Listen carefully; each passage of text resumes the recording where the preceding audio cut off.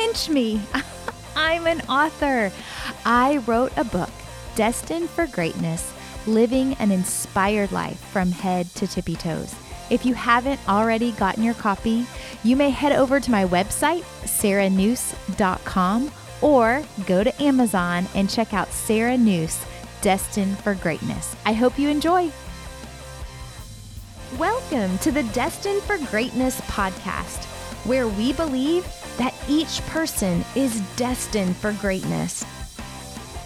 I am your host, Sarah Noose, and I'm joined by my handsome co-host, who's my husband, Adam. Hey, babe. Hey, babe. How are you? So great. How are you? Oh, so good. This is so fun. Always so fun. Yeah, we've done really good, and we're almost at the end of our book. And it just keeps getting better. It does. Favorite chapters ever. This chapter 17 is my favorite chapter ever. But, babe, I hate to do this, but my phone keeps ringing. The furniture store keeps calling me, but I only wanted a one-night stand. Nope, I only wanted one nightstand. Oh. The furniture store keeps calling me, but I only wanted one nightstand. One nightstand. So are we starting chapter 17 with jokes? I wasn't prepared for this. What's blue and smells like red paint? I have no idea. Blue paint. That's funny. My friend Kurt Hunsaker gets credit for those. Oh. Best friend? Best friend. Best friend. I've never heard of him. Oh, sure you have. We go way back. Way back till when? Like, probably as long as Mary Morandi, who you've gotten to know that you didn't know that I knew. Yeah. We go way back. Yeah. As she told you. Yes. Very good. Yeah. Well, all right. But he used to work for minor league baseball in their corporate office. I like so jokes. We go way back. And that paint joke is like right up my alley. Yeah. I feel like better than the one night stand. Well, because you delivered it wrong. I did deliver it wrong. Adam, I think, yeah. I like the second one better. It was easier. It was easier. Okay, so chapter 17, school was so hard. Did you even graduate? You'd love to talk about how hard school was. Do you not remember? I mean, for me, you knew me in college. Yeah, but we never took a class together. Okay, here's the deal, Adam. And I don't know if any of our listeners can relate to this, and you can only relate to me if you truly were failing out of school. So, cause that was me. But here's what happened. Adam would be like, I know it's so hard. Yeah. He always was in my corner agreeing with me to the level that I was like, oh my gosh, this is so hard. Oh my gosh, final. It was so hard. And I'd get a D or an F and Adam would get an A. You always got A's and B's, but you always acted like school's hard. And you still to this day say you were terrible in school. However, I remember a 4.0 and I remember a doctorate. So a 4.0 as a master's from you. When I say I barely graduated school, I got a diploma, but I don't know how that happened. It was by the grace of God. So I don't want to hear it from you. But look at you now. Yeah. Would you imagine you were doing the math the other day that across, not that you're making it all, but across all of Tippy Toes, all of your franchise owners, millions of dollars a year going to Tippy Toes or Tippy Toes owners. Yeah. And it's amazing coming out of a school scenario that you said was so bad, that you were so hard at. Yeah. Nope. I messed those up too. My gosh. What is up with you? You today? said was so hard and you were so bad at. Yeah. School was really hard See for me. who had the harder time at school. You're just trying to make me feel special now. Yes. Get it all mixed up. I appreciate it. Yeah. You know what's crazy is running a multi-million-dollar business was never anything I thought I could do. And actually it wasn't until the other day that I realized we are a multi-million-dollar business. And it was really crazy because I've never calculated it. Now, with that said, we have 35 franchise owners all bringing in, significant amount of money. But had you told me in college, high school, third grade, that I would run a multi-million-dollar company, I would say you're out of your ever-living mind. But I also think that goes to show that school is very, very important. And I believe that wholeheartedly, but I also don't think it defines your future. Is that bad to say? No, I love it. And certainly an accomplishment that very few can say. And now across the world and in China, and it'll be fun, hopefully in a couple of years, looking back at how far China has come. Yeah. 'Cause China could very easily have the vast majority of your tippy toes students Yeah. in China. Well, they're doing amazing right now. And so it's so fun to see their cute little faces and their little uniforms dancing. And they're just doing a remarkable job. And we're so thankful to have those partners over there too. And again, that was a God thing. That was not a Sarah thing. And that's what I think about over and over and over. Like, God has been faithful, and he brought these great partners to us from China, but it never was, never even a thought in my mind. And that's what God does, is you keep pushing into the areas that he calls you to be, and you do really well at that, and God will continue to bless it. And I think that's just how big and how amazing our God is. And that group has big visions to have 400 locations over there, and they have proven to have been able to do it with another company. So pretty cool to think that it's just going to continue to grow in a country that we have yet to be in. Yeah. But hopefully we'll go soon. We will. We'll go soon. And that's back to what is my plan and my purpose, I feel like, is to share Jesus with everyone I meet, and to travel the world with our family. And I can't wait to go to China and just share Jesus with people and dance and tippy toes and all that fun stuff. So a lot of people that also self-proclaimed did not do well in school, but also have big dreams and goals. What do you have to say to those folks? Well, first, can I stop you? You say self-proclaimed. Like, have you seen my report cards? Like, I think you and my mom are skewed. Like, my mom's like, you always say you did bad in school. I don't remember it. I'm like, I remember hiding my report card starting in 3rd grade because I got a D in music. Who gets a D in music in 3rd grade? I did. Miss Tollefson gave me a D because I couldn't read the, what is it called? Music line or something. So not self-proclaimed. I actually had D's, F's, C's. An A was a rarity on my report card. I went to a new school in 8th grade, and I remember my dad trying to talk me into doing 7th grade again. And he said for athletic reasons. I think it was for school reasons. No, again, you are disqualified with that when you are a Dr. Harry Adam News. No, you could talk to Eric Menzel. He would tell you that I was a terrible student. Okay, well, I'll talk to him. I have I'm proof. Actually not going to believe him. But for all those people, so back to your question, all those people who maybe didn't do well in school and are wondering their path.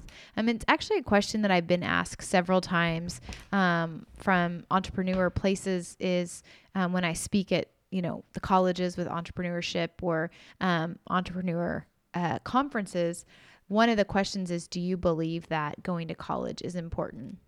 And while I'm an entrepreneur, and while I started my business in college, and while I didn't get a degree necessarily in business, I 100% believe in going to college and graduating. I believe what I learned during that time of hustling and trying to navigate, they were skills. Maybe I don't remember what my intro to African music, what that stuff was, but it pushed me to think differently. It pushed me to use as many skills as I could to fight tooth and nail to graduate. And so I feel like more than anything, more than the knowledge that I learned in actually the school work of studying, I learned hard work and work ethic and pushing past an uncomfortable place to reach success. And so I 100% believe in college, and I believe in the hard classes, and I believe in trying to push for more, because I think that allows us to think differently and broader and expands our mind so much greater. I love it. I think to go on that is like the other option, if not for you, but for some of us, if we didn't go to college, the other option would have been like military or something, and which is a great option, but that's kind of something that there's people that are keeping you on path, and when you go off to college, there's a lot to just showing up, and make sure that you wake up and show up to classes and do your best, and as we look back, the grade that we got wasn't always as important as just passing and showing up and being there and getting it done. So true. That kind of is one of the big lessons as we go through life is let's just keep showing up. Yeah. Like you talked early on about you don't have to be great, just be good every day. And it's kind of a good reminder that all we got to do is show up and do our best. And I think that's also something, our friend Julie Isaac says, like whenever there's a question, she's like, just show up. Just show up. Like you'll never regret showing up no matter what it is. Just show up. So good. Yeah. So good. I love it. So do you have any more questions? Oh, I thought you just pulled your book out. I thought you were going to read a section of it. Oh, no. Do you want me to read to you? No, I will jump into my question about characters that are in the Bible. You talk a lot about those and how do you help people push past where they are and overcome the false narrative they have been living into? Yeah, I think so. I probably need to drop the act that I did bad in school because I believe that to be true for so long that therefore when Tippy Toes did present itself as an actual business, I almost didn't believe it because I allowed the false narrative of me not being a good student to define my future. Like, no, I can't do that. I can't run a business because I didn't get the degree that I wanted or whatever that may be. And so I think the same is true for a lot of us is believing something in our past that we've drug into our future. I've talked about this before, but I was told in 11th grade that I just wasn't a writer from an English teacher. And so I believe that to be true all the way to the day that I was sitting in front of Bob Goff and he said, Sarah, I believe there's a book inside of you. And immediately what flooded to my mind was my 11th grade English teacher telling me I just wasn't a writer. Like, I didn't really realize that was a seed planted in my head until somebody years later tells me that they believe that I can write a book. And so I wonder for you, what is the false narrative that you're listening to or that you're still believing's there that's holding you back from living into all that God has promised you? Thinking about the characters in the Bible that I talk about is David had an affair. Gideon was insecure. Martha, she was a worrier, worried about everything. Thomas, a doubter. Zacchaeus was short, little shorty short. Lazarus, well, he was dead and then came alive. Like there's nothing God can't do. We all have the opportunity to be overcomers.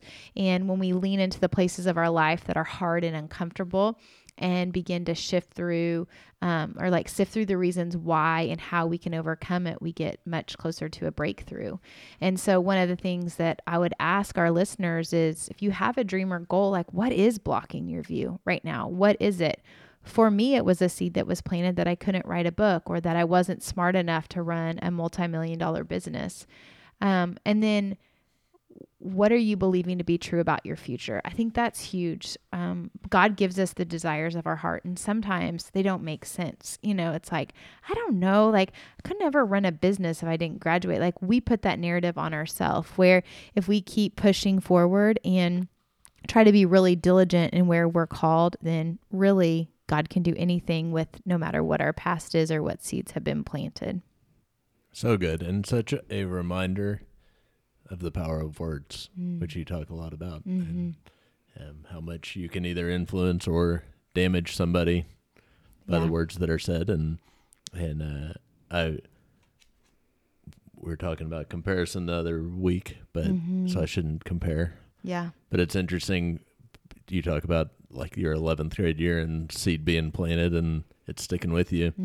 I can remember my freshman year of high school, a senior in high school that was on the baseball team that I didn't know or like or any of that said something to the effect of being an idiot or something that I remember taking to heart for no good reason. Right. He was just a bully and trying to be funny. He didn't know. Yeah. But then looking at him years later, and like a lot of times those people don't really amount to much either that are mean and saying mean things. Right.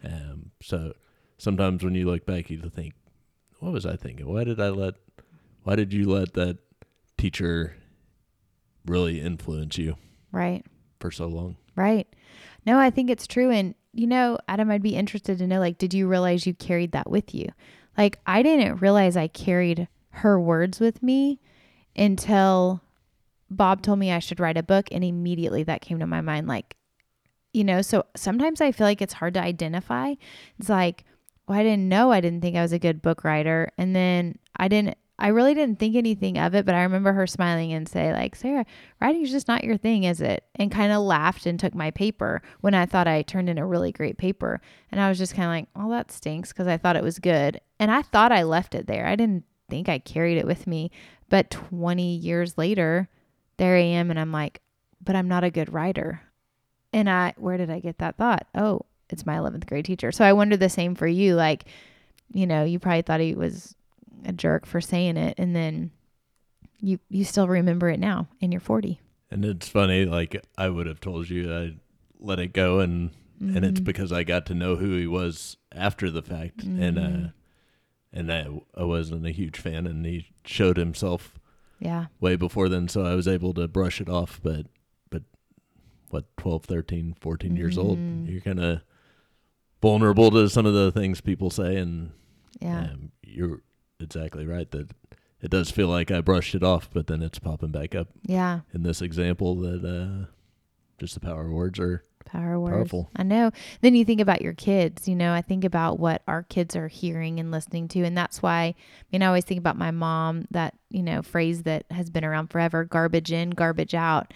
It's like that's why we're protective on what our kids hear and listen to, and really who they surround themselves with, because things fly out of people's mouths, including ours, all of the time. And is it going to build you up or tear you down? And so, I know in our home, we try to have as much positive influence. We always have Christian radio, blaring through the house. And we try to always speak positively, because we know that it's a matter of time before people are going to tear our kids down, because the world wants our kids, and people say things without thinking, or their minds are in different places than ours. And so our job as parents, if we want to really raise really fantastic adults, like we want great kids, but more than anything, we want to raise really fantastic adults. And so we have to be mindful with our power of words. It makes me think of my friend Clear Cherry, who was on our podcast early on, but she has a business where she writes cards. And I think I've probably bought over 100 of these particular cards, and I send them out a lot. But I think it's so powerful. The front of the card says, "You were made with a big purpose, perfectly crafted by a big God, whom through his big love offered a big sacrifice so that you could live a big life. So never believe that you aren't meant for big things." And I send this out often to people just in our life, because I think oftentimes we don't believe that we're made for big, and we often forget. We just go with the mundane. Here's another day, another dollar, another thing that we're doing. And really, God calls us to a big, beautiful life, and it's ours to accept it or not. Yeah, saying all that, I think as parents, we have kind of taken the approach that we make our kids think they did awesome at whatever they did. And I had a flashback to kind of during COVID and basketball starting.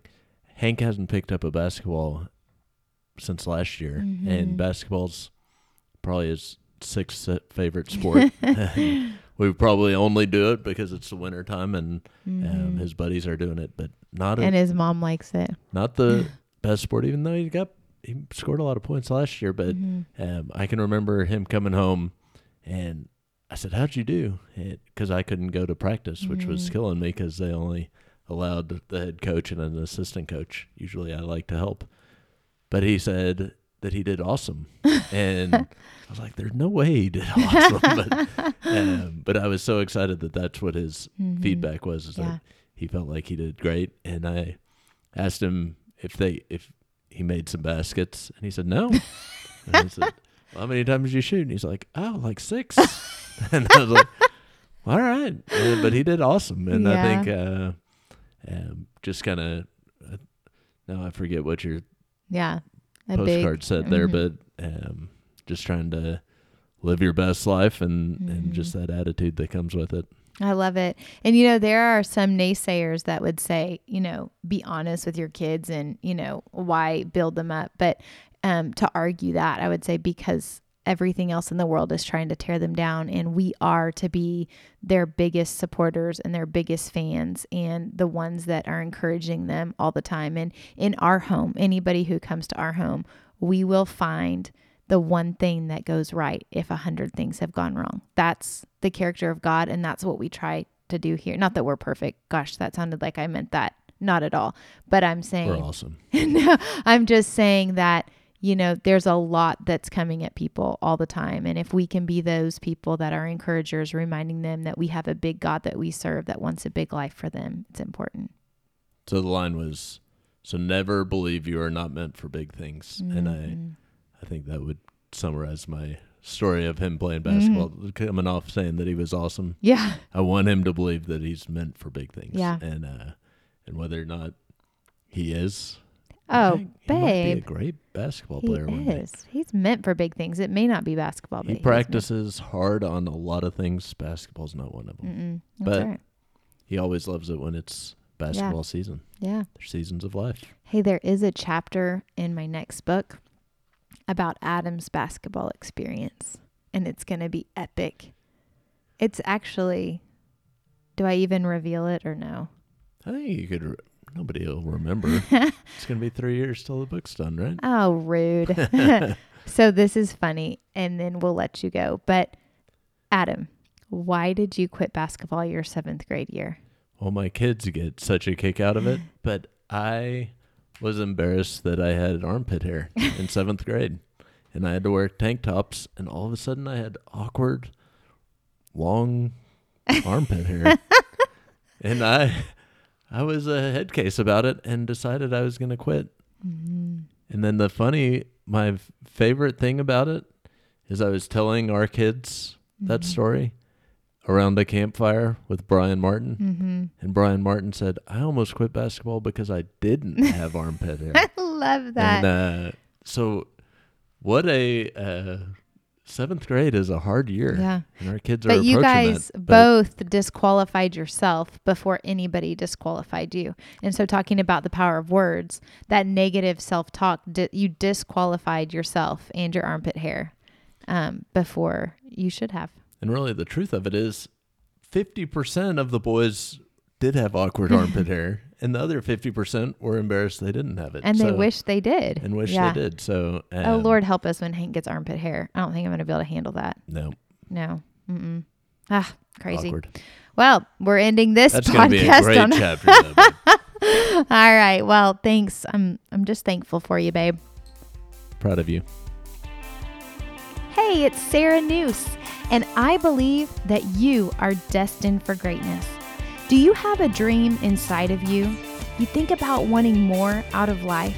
Well, I have seen incredible life change happen all across the country by women who have signed up for my 4-week accountability group. I would love to offer you the opportunity for real life change. Head on over to sarahnoose.com and sign up. There's limited spots available, but I would love to get to know you, have you join, and watch you conquer your dreams. If this podcast was helpful, it would mean the world to me to have you rate it, review it, and share it on social media. Social media is a big place, and to reach more people, I would love your help. Thank you for joining us today, and remember, you are destined for greatness.